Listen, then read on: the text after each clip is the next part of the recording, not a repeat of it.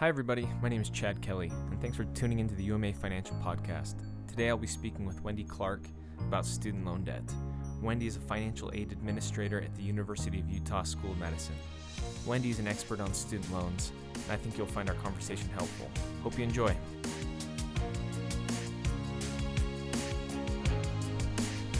Well, Wendy, thank you for joining us on our podcast.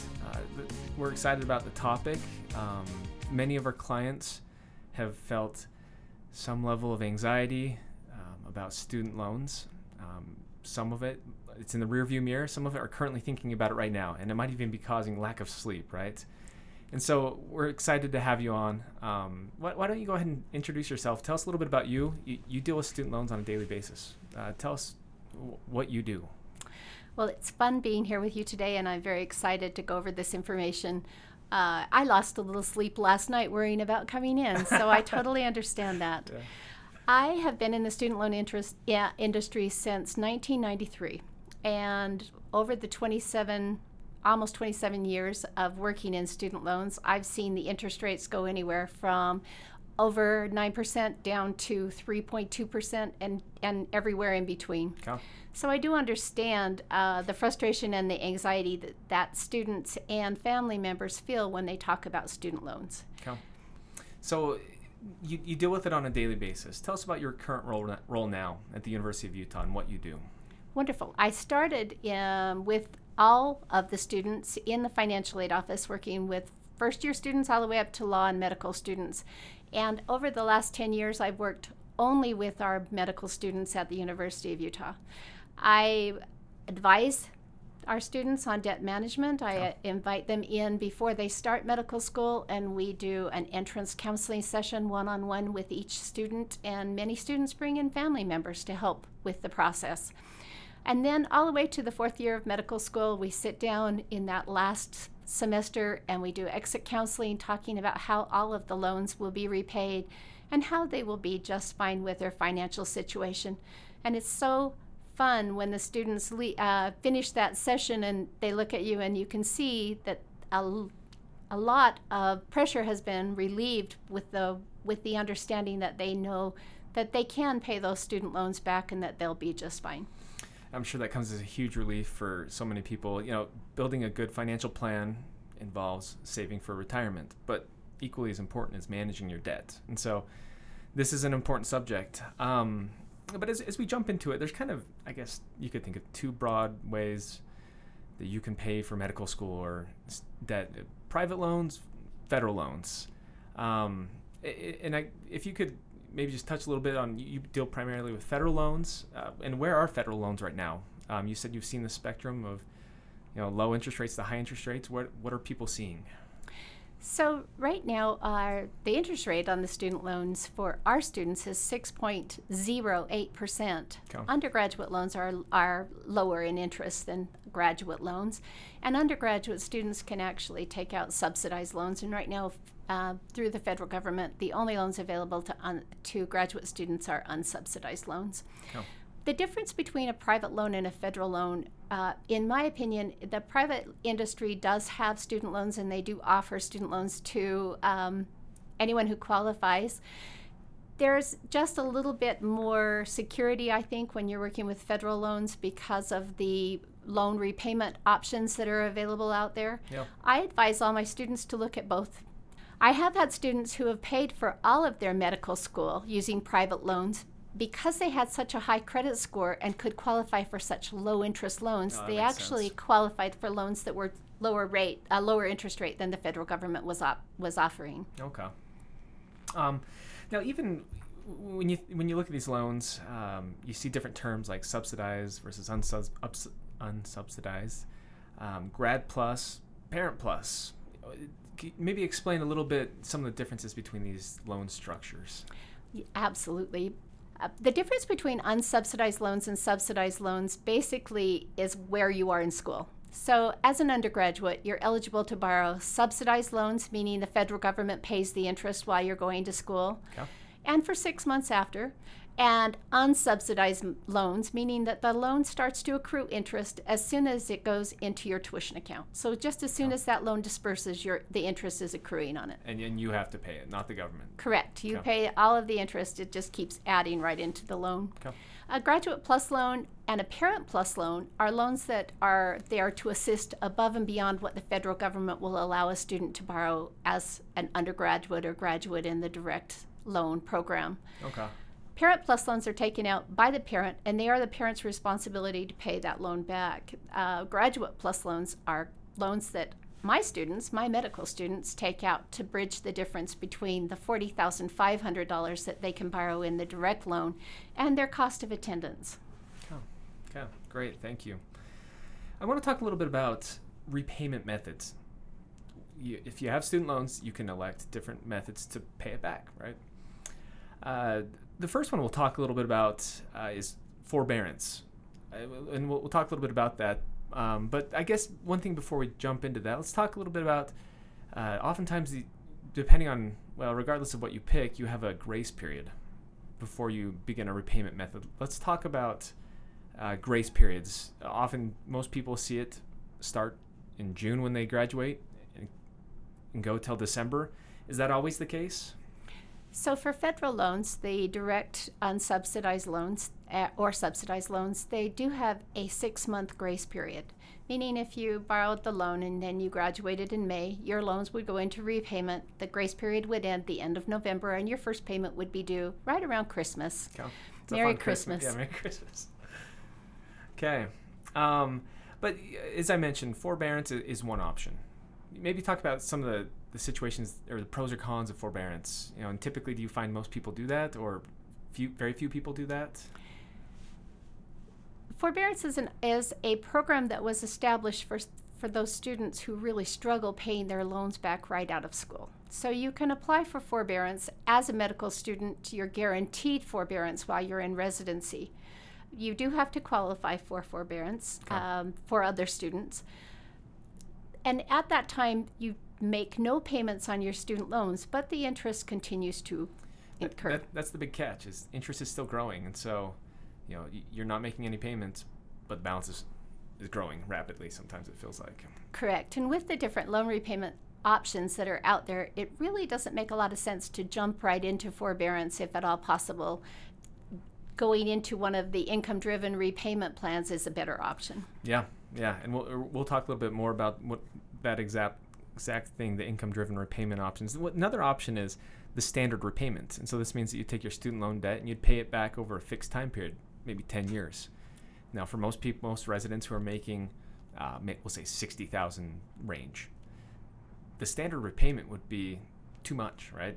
Correct. If you've borrowed anywhere close to the national average, which is over $200,000, there's no way that you could make a standard repayment on a resident income as an individual. Now, some people might say they have a spouse who earns income and they could handle the payment. That spouse would have to make quite a bit of money because the payment would be significant, right, for a balance over $200,000. Correct. Some people might have family money or other options, I guess. But this is probably one of the less common options, I would guess, for most medical students because it's expensive. But probably the most popular is one of the income-driven repayment methods. And so we want to talk a little bit about your different options. The big ones you hear about, pay-as-you-earn and revised pay-as-you-earn. Those seem to be the most popular, with revised pay-as-you-earn probably is the most popular. Is that correct? Is that what you see? It is now. When they very first established the income-driven repayment plans, the very first one that was offered was income-based repayment, yes, where you use 15% of your discretionary income. And a discretionary income isn't 15% of your income. The discretionary part starts by using 150% of the poverty level in the state that you live, and then it's 15% of that level. Yeah. So there is more calculating done through the federal government in determining what your payment would be. When income-based repayment was established, they allowed for a 25-year repayment period, and at the end of 25 years, there would be forgiveness on the loan if there was anything left over. Okay. The federal government came out, and there were enough people struggling with their student loans that they established the pay-as-you-earn program. Okay. And Yeah. through pay-as-you-earn, you had to have borrowed a loan, you had to have had no student loans before October 1st, 2007, but you had to have borrowed a loan by October 1st, 2011. So there were some stipulations that were established in that loan repayment program, one being that you had to show financial hardship that could keep you from being eligible to participate in that plan. There were enough people who were having difficulty repaying their loans that the federal government established the revised pay-as-you-earn program. Yeah. Through pay-as-you-earn and revised pay-as-you-earn, 10% of your discretionary income is what your payment is based on. So less than the IBR, income-based repayment, which was 15%. Correct. And with the pay-as-you-earn, your forgiveness was available at 20 years. Okay. With revised pay-as-you-earn, you don't have to show financial hardship, but you do have to pay the loan for an additional 5 years. So the repayment kicks in, or the forgiveness kicks in at 25 years. 25 years. So this is probably one of the most popular questions we get is, should I do pay-as-you-earn or revised pay-as-you-earn? And it can be circumstantial, I guess, right? Factors such as, do you file your taxes jointly or separately can have an effect on payments. For example, pay-as-you-earn, you can file your taxes separately and your repayment is only calculated off of your income, not your spouse's, correct? Correct. Whereas with revised pay-as-you-earn, regardless of if you file separately or jointly, your spouse's income is calculated into the repayment. Correct. The income from the household is used to establish the repayment. Other factors like, do you have dependents, kids? This affects the price, or this affects the repayment. So are there any good tools, or how do you typically help someone arrive at the decision of, do I do revised pay-as-you-earn or pay-as-you-earn or repayment method? When I advise students, one of the tools that we use is the MedLoan calculator through the AAMC. Okay. Again, it's actually the MedLoan organizer and calculator, available on aamc.org. Okay. Their calculator is a great tool for my students, because my medical students, when they graduate, they start working and make an income of about $60,000 a year while in residency, and then their income changes significantly once they finish residency and fellowship. Yeah. If you were to go to the calculator that's through fedloans.org, you're not going to have that ability to show a smaller income at first with a larger income to follow. They assume a linear income. Correct. With probably regular pay increases throughout the repayment of the loan, whereas most physicians experience a balloon in salary. Exactly. After residency. Exactly. As an attending, they make a lot more than they do as a resident. Yes, yes. With the MedLoan calculator, it actually will calculate their information and show them what their payment would be in income-based repayment, revised pay-as-you-earn, standard repayment, even contingent repayment, and the graduated repayment. All of these different repayment options are available to students. Puts them all side by side, and so you can analyze it pretty easy. Correct. It shows how many years they'll pay, how much they'll pay, when the forgiveness would kick in. And so it's a great tool for my students to actually sit down side by side with me and go over that information and know before they ever even decide what they want to do where we're going. Oh, that's great. So once again, aamc.org, the loan calculators, they're available for people to log into and take a look at. You can actually Google it, MedLoan Organizer and Calculator, and it'll take you right to their website. Perfect. Great. One of the other popular questions we get is public service loan forgiveness. So I want to talk a little bit about what an individual needs to do to qualify for the public service loan forgiveness program. There's a lot of opinions out there on this, a lot of frustration because people are reading articles that states a lot of people have applied for it and a lot of people have been denied. And so people begin to question, is this program going to be around when my loans are forgiven? What am I doing everything right now that I need to qualify for the loan forgiveness? So we want to talk a little bit about what people should be doing ongoing. I guess the first and big one is you need to be working for a 501c3 entity. And what does that mean exactly? It means you have to work for a not-for-profit organization. Okay. Now, just to use an example, the University of Utah, the University of Utah as a whole, our University Health Center, even IHC, the hospital out in Murray, any of the hospitals in the Valley, almost all of those hospitals are going to be not-for-profit hospitals. Okay. But the problem is most of the clinics in the private hospitals, or IHC, the others in the Valley, the doctors work for a group and they don't work for the hospital. Yes. So if they're contracted through the hospital, they're not working as a not-for-profit. They are working for profit. Okay. At the university hospital, we do have quite a few departments where they work for the hospital itself, so they would qualify for the public service loan forgiveness as a not-for-profit. Myself, if I were applying for public service loan forgiveness as a University of Utah employee, I would qualify after 10 years of repayment. Yes. So it totally depends on who is actually writing your paycheck, not just who you assume you're working for. That's a very good point. One other is you need to have 120 payments, so 10 years worth of repayments. Full on-time payments. Full on-time payments. And one thing I want to clarify is you need to be on one of the income-driven repayment methods. Correct. And so 120 payments, and this is one of the big hang-ups on people who have been denied forgiveness, if you read about in the news, is people are applying and they haven't made 120 payments yet. So you have to make full on-time payments. I actually had a student who graduated just this past year contact me and tell me that they were denied. Okay. And I wasn't surprised because they haven't made 120 payments. Yeah. You can't apply for this program until you have. There are 2 forms that have to be completed, and they're both available out online. And so if you, by chance, click on the application for the program instead of the employment certification form, and you submit the form, you're going to be denied unless you have 120 payments. That was another popular reason why people were rejected is they filled out forms incorrectly or the wrong forms. Correct. And so you need to make sure you're doing the correct paperwork. But sorry to interrupt, Chad, but the employment certification form is extremely important, and this is how the federal government can verify that you are working for a not-for-profit entity. So if you remember each year to have your employer fill out this form and submit it, you're already a step ahead of the game. In reality, you only need one of those employment certification forms per employer, but it's just better to be in the habit of completing it each year. Then you know you're on track and you have the ability to contact your servicer and say, I've submitted this employment certification form. Is there anything else I need to do to qualify for all of my loans to be forgiven?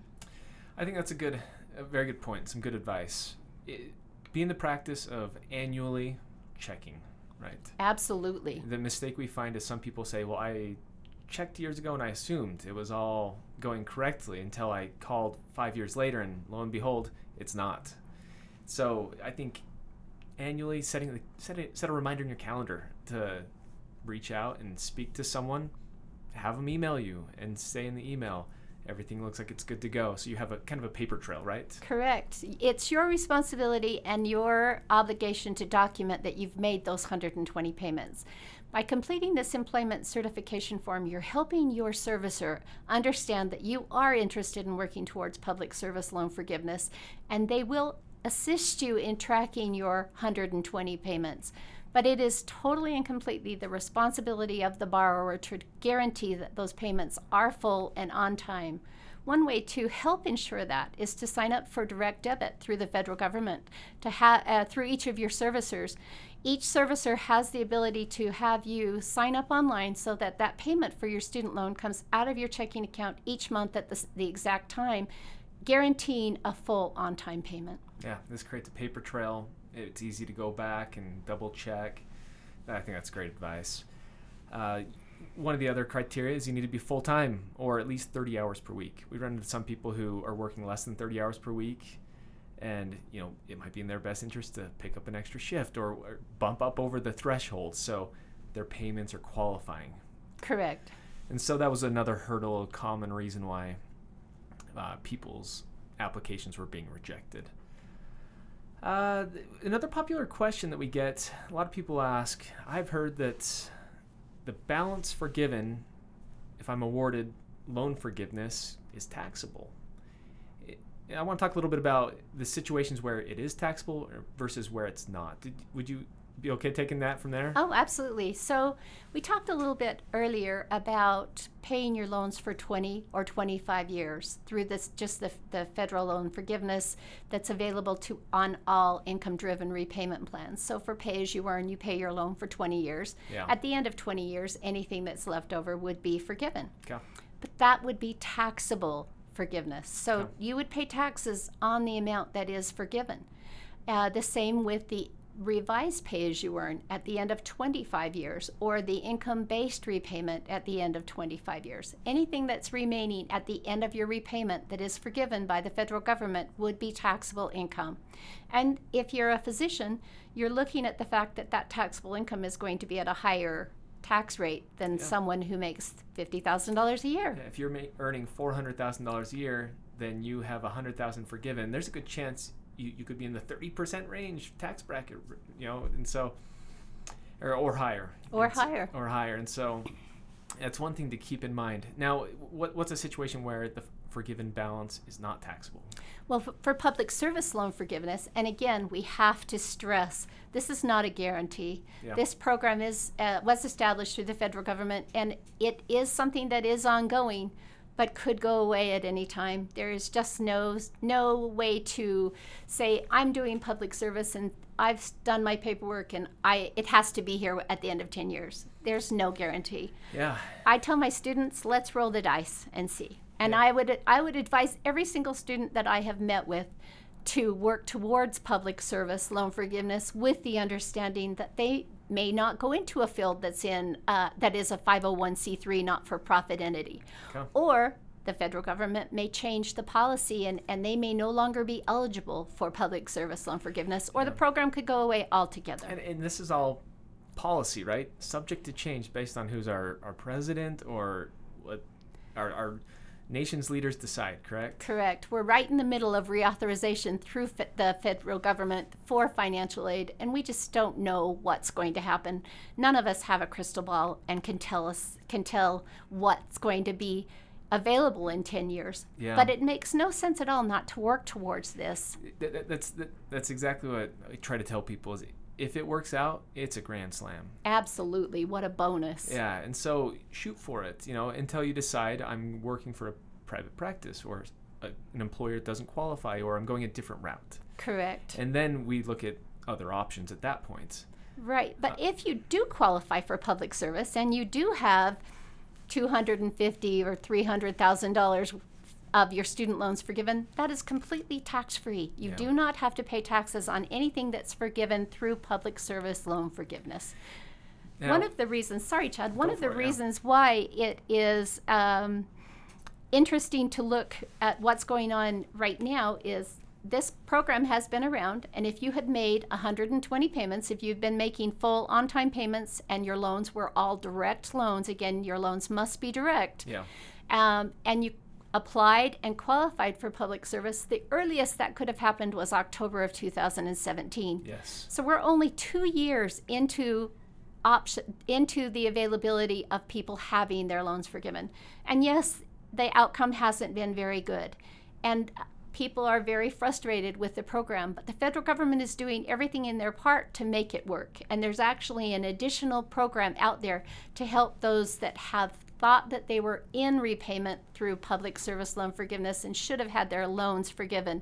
So it's very important to go out and check online to see if you qualify for the other program if you happen to have fallen in that category. Yeah, that's a popular one. People applied and they were in the wrong repayment method or loan structure. So correct. No, it's good to hear there's tools out there for people to turn to. A lot of people say I'm just generally skeptical that the balance will be forgiven, policy could change. What should I do? And a popular option is make the income-based repayments and extra money that you have that you can save on the side. And that way if the program doesn't pan out and all the balance isn't forgiven or only a portion of it, you've been saving money on the side that you can lump towards your student loans. And so you're not getting to the end of the road saying, oh, I didn't save any extra money and my loans weren't forgiven. So there's ways that we'd be happy to talk through with physicians and our clients to to hedge against the possibility of the program not panning out if you're skeptical. And I tell all of my students that as well. And one of the things that I like to say is, if public service loan forgiveness is available and you do qualify, you've got a really good nest egg going forward for your retirement or towards your practice or whatever it is that you want to do with that funding. And if not, reevaluate your student loans. And if you're paying 6% or 7% interest on those student loans, at the point when you know public service loan forgiveness is not an option, look at private consolidation. There are companies out there that would love to purchase your loans. They'll be your best friends. They love physicians. Physicians don't default. Yes, we talk about this all the time. Physicians have been groomed from day one, right? Oh, absolutely. To make payments. And so statistically, they're ideal candidates Absolutely. for banks. They want to be your best friend, and they're more than happy to help you refinance your 6% loans down to 4%. Or lower. Or lower. And, if you're saying I work for a private group, or I know I'm going to take over a family's practice, and you're not going to go the public service loan forgiveness route, this is something that you should look into. While you're in residency, it doesn't make any sense not to go into the federal repayment plans that assist. We have students who actually could, because of our population, our classes tend to have married students and several have children. They would actually qualify for a much lower payment through the pay-as-you-earn or the revised pay-as-you-earn repayment plan. Why not take advantage of that lower repayment and the interest subsidies that go along with that? Yeah. With the revised pay-as-you-earn, 50% of the interest that isn't paid by your payment is forgiven by the federal government. That's a very big plus if you have a low payment and you have a high, the interest that's accruing on your loans is high. Yeah. There are a lot of options out there, and we definitely want to make sure that everyone leaves with the right information. Yeah, turning a blind eye to it, saying, money's not my thing, I don't like thinking about it, you're probably not doing yourself you're doing a disservice, right? Absolutely. It's worth the effort and the time to talk about it and make sure you're on the right track. Now, if you're a specific student who knows you're going to go into a very lucrative field and you are not going to make any payments on your loans while you're in residency, if you aggressively pay those loans back right after you get into practice, right after you're in attending and your income has significantly increased, and I do mean aggressively pay those loans back, you could actually pay less than the standard repayment, pay less interest than the standard repayment, even keeping your loans in forbearance for several years. Yeah, absolutely. Again, it's student by student, it's borrower by borrower. That's why we sit down with each student individually and go over these options before they leave. Oh, that's terrific. Well, Wendy, this has been great. I guess as we wrap it up, you've seen the spectrum of people come through your office. Those who are good with money, those who are bad with money, those with large, small balances. Do you have any just general advice that you could give to someone saying, I have student loans, I want to make sure I'm doing it correctly? What's some general advice you'd give to people, I guess rules of thumb? So our medical students may have a cost of attendance well over $70,000 a year. And you can borrow $40,500 in an unsubsidized direct loan. And anything additional you can borrow out of the Graduate Plus loan. That doesn't mean you need to come in and borrow $70,000 right off the bat. If you need that additional funding, you can come back and ask for additional loan funds throughout the school year. So let's say you've borrowed $55,000. You receive half of that funding in the fall semester and the other half in the spring semester. And comes to November and you realize there's more expenses than you thought you were going to occur. Take the time to come in and meet with your financial aid professional and determine whether or not you need to borrow some additional funding. Taking out an additional loan later in the semester is going to save that much in interest off of that first 3 months. And why would you have a federal loan sitting in your bank account accruing interest that you're not using? Yeah. Definitely borrow wisely. Make a budget. I can't stress that enough. Yes. You're speaking our language. This is great. Medical school is expensive, and we know that, but it is a good expense, and you are definitely on the right track. Yeah. A lot of people in residency say, I feel anxious, like I should be doing something right now because I know I have a compressed number of earning years. I need to retire one day. What should I be doing now? And one of the key things is the point you made is it's a time to learn how to control a budget. A lot of people have never thought about a budget, and so when their salary goes from 0 to 60,000, they think this is fantastic, and they spend accordingly. and then it goes from 60 to 200,000. They spend it all, right? Because they've never thought about a budget. So residency is a good time to say we're going to budget, stay on top of our student loans, educate ourselves about it, build a plan for repayment, and really those are the foundation pieces to a good financial plan. Well, you guys definitely assist our students very, very well, and they're very lucky to be able to come and interact with your group. Thank you so much. Well, thank you. You know, we'd be happy to meet with anyone and answer student loan questions. And once again, Wendy, thank you for your time. Thanks. Okay.